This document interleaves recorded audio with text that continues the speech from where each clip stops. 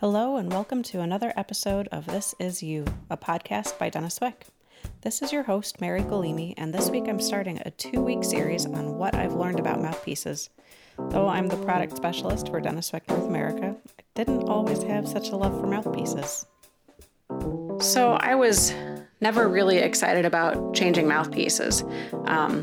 When I was younger as a musician, I went through a really stressful part of my career and wound up with a lot of chop problems. And a lot of that was due to the stress. But because of the stress, I started switching around equipment, trying to figure out what would fix my playing with a bunch of different mouthpieces. And and along the way injured myself and wound up not being able to play anything that I wanted to play for quite a long time.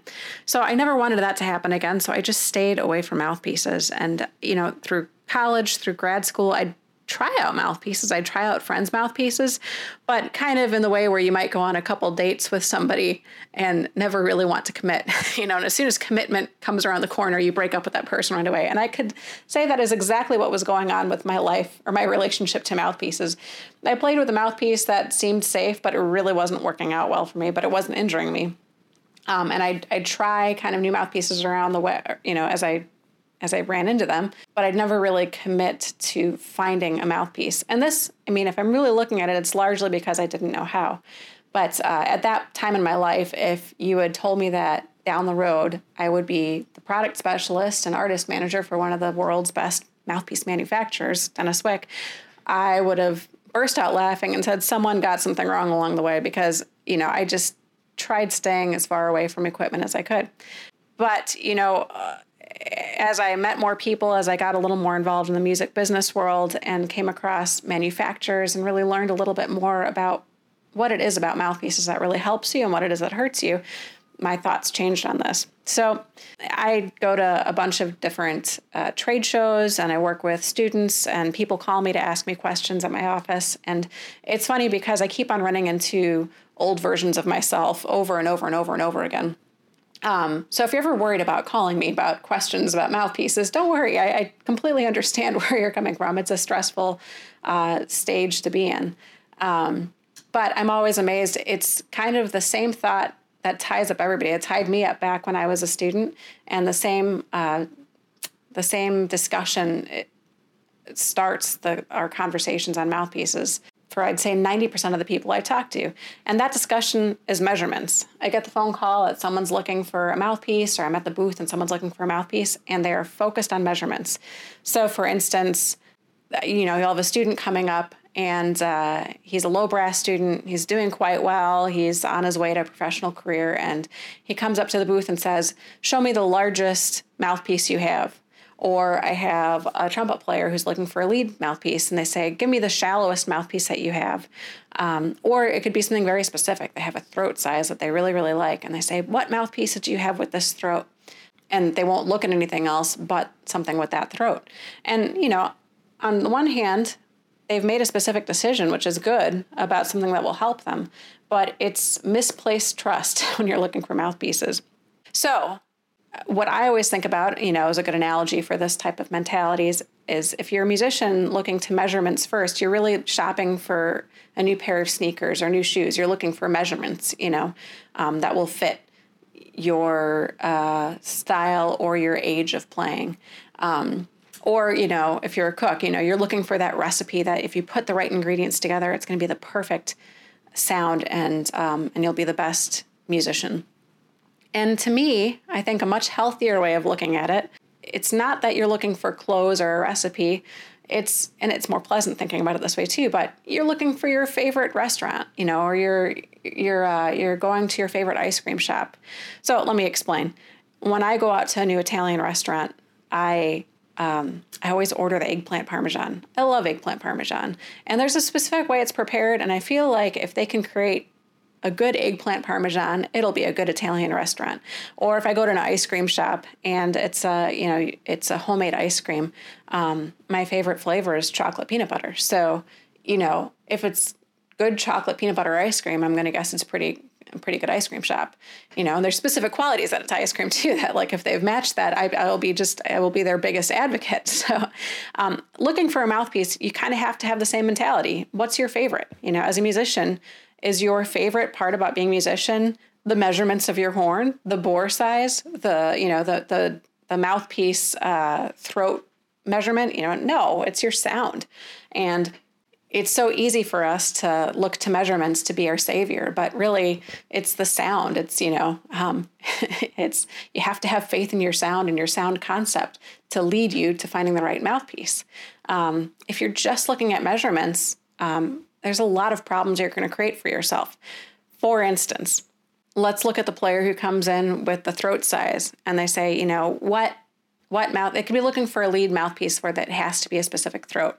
I want this specific measurement of throat size. Do you have anything that has that throat size?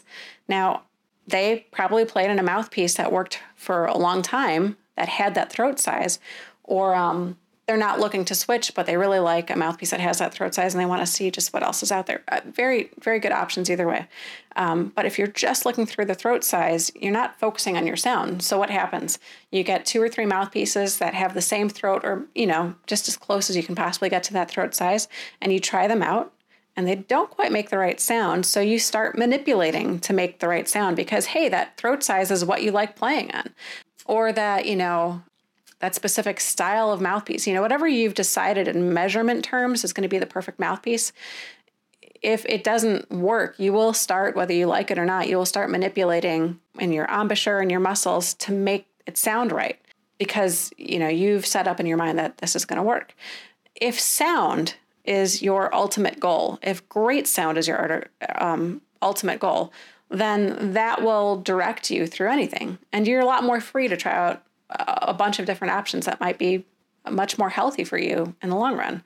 So if you don't have a good sound concept, and what I mean is if you close your eyes and you think, what's the best sound I could possibly make on my instrument, and you can't figure out what that sound is, then you need to stop listening to this podcast and go find some professional musicians who play your instrument and develop a sound concept. But if you can close your eyes and you know exactly what you want to sound like, your first step is complete. That's 50% of the battle is done. The second thing that I think is most important when looking for a mouthpiece is knowing what diameter works best for you. And that is a bit of a measurement discussion, but it's a broad measurement. So, for instance, largely I like 3C diameters. So I know if I'm going to look for a new mouthpiece, I'm going to stay pretty close to a 3C. And this brings us to a very important point. If you're making changes, you want to make small increments. So I play a 3C. Sources tell me that if I want to play more support in the higher register, if I want to play higher notes and I want more support in the higher register, I might want to try a shallower cup. So my first step would, because I know my diameter is 3, there's a 3C diameter, I'm going to look for the 3C diameter that I'm playing on, and I'm going to try to find some options that use the same diameter but have some shallower cups or have some different weight options. We'll get into the details in a different episode of what affects your performance in terms of the design of the mouthpiece. So I'm not going to get too much in the weeds here. But what I want to emphasize in this episode is that your sound is key. So you've got your sound, you've got your diameter that you're comfortable with. Now look at your options. You have, like we just mentioned, different cup sizes. So like a shallower cup, a deeper cup, rim size, whether it's a narrow cup or a narrow rim or a flat rim will affect your comfort or your flexibility. These are all options that will help you out. You choose whatever options you think are going to be beneficial for you.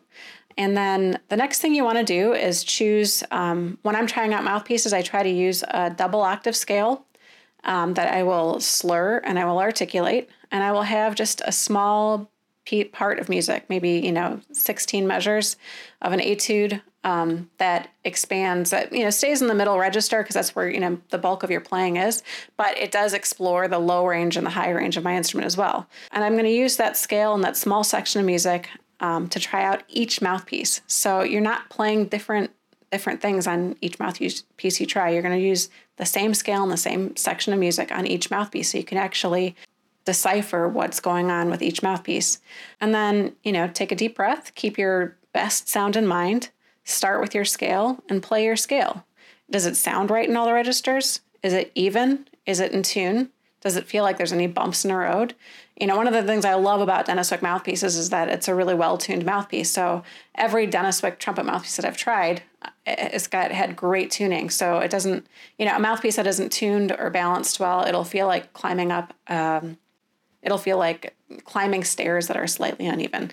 So if you've ever been to a friend's house and your friend's dad decided to redo the staircase on his own, the steps all look even, but let's say one step is just half an inch taller than all the other ones. You can't visibly see that as you're running up, but you will trip over it because, in the first or second step, your foot has already decided, it's already felt how high each step is going to be. Like you don't even think about it, but your feet and your body understand how much space they have to cover for each step. If one step is just a little bit higher, you're going to fall on your face. And that is kind of what an uneven or a poorly tuned or a poorly balanced mouthpiece feels like. You're playing up the scale and it feels great. And then suddenly you hit a hitch, and it almost feels like you have to reset. So this is what I'm looking for in my scale. I'm looking for great sound. I'm looking for tuning and that everything is very even from bottom to top. If that's good, I want to check articulation. Depending on the cup contour, the cup contour can affect how easy or how clean your articulation is. And, articulation, once you switch to a new mouthpiece, you might have to spend a week or two to adjust things articulation-wise to clean it up. But that is an adjustment that's fairly easy to make. But these are things you want to check out as you're playing through your etude. Are you going to change the color of the tone? How easily can you change the color of the tone? How easy are the dynamics? How easy is it to create dramatic dynamics? Because, the mouthpiece is creating this great sound, which has got to make everything else easier for you. So, these are the things that I look for as I'm playing because they're very important to me. But, making a list of what's important to you before going into a mouthpiece trial situation is probably a good idea as well. Is your list related to sound, or is it related to very specific pinpointed things out of your playing? Like, for instance, I want to sound even. I want to sound different and different dynamics. I want to sound in tune, or will this mouthpiece get me high notes? Will this mouthpiece get me low notes? Those are very specific things. So try to make a list of things that are overarching that all relate back to your sound. And granted, I'm probably emphasizing sound more than in an exaggerated way, but it's that important. So I hope this encourages you as you look to your next mouthpiece to, number one, really focus on your sound. And number two, just be comfortable where your diameter is and make sure you're in a healthy diameter. These are the two most important things. And, if you're focusing on your sound and you're sticking within your diameter range, you won't really injure yourself, but you'll be free to check out a lot of options and you might surprise yourself that something will work out that you didn't expect to work out. But that's how you find a great mouthpiece that will support you through the best points of your career. My name is Mary Galimi. If you've got any questions, you can always reach me through this podcast, through the Dennis Wick app, or at maryp@danzer.com. And I'll look forward to going into part 2 with you on the weeds, looking at specific measurements and what they mean to your mouthpiece choice. Thanks for tuning into the Dennis Wick This Is You podcast. All these discussions are lovingly created to support our listeners on every road and intersection of their musical lives. If you have any subjects you would like us to cover or questions for us, feel free to contact us through the Dennis Wick app.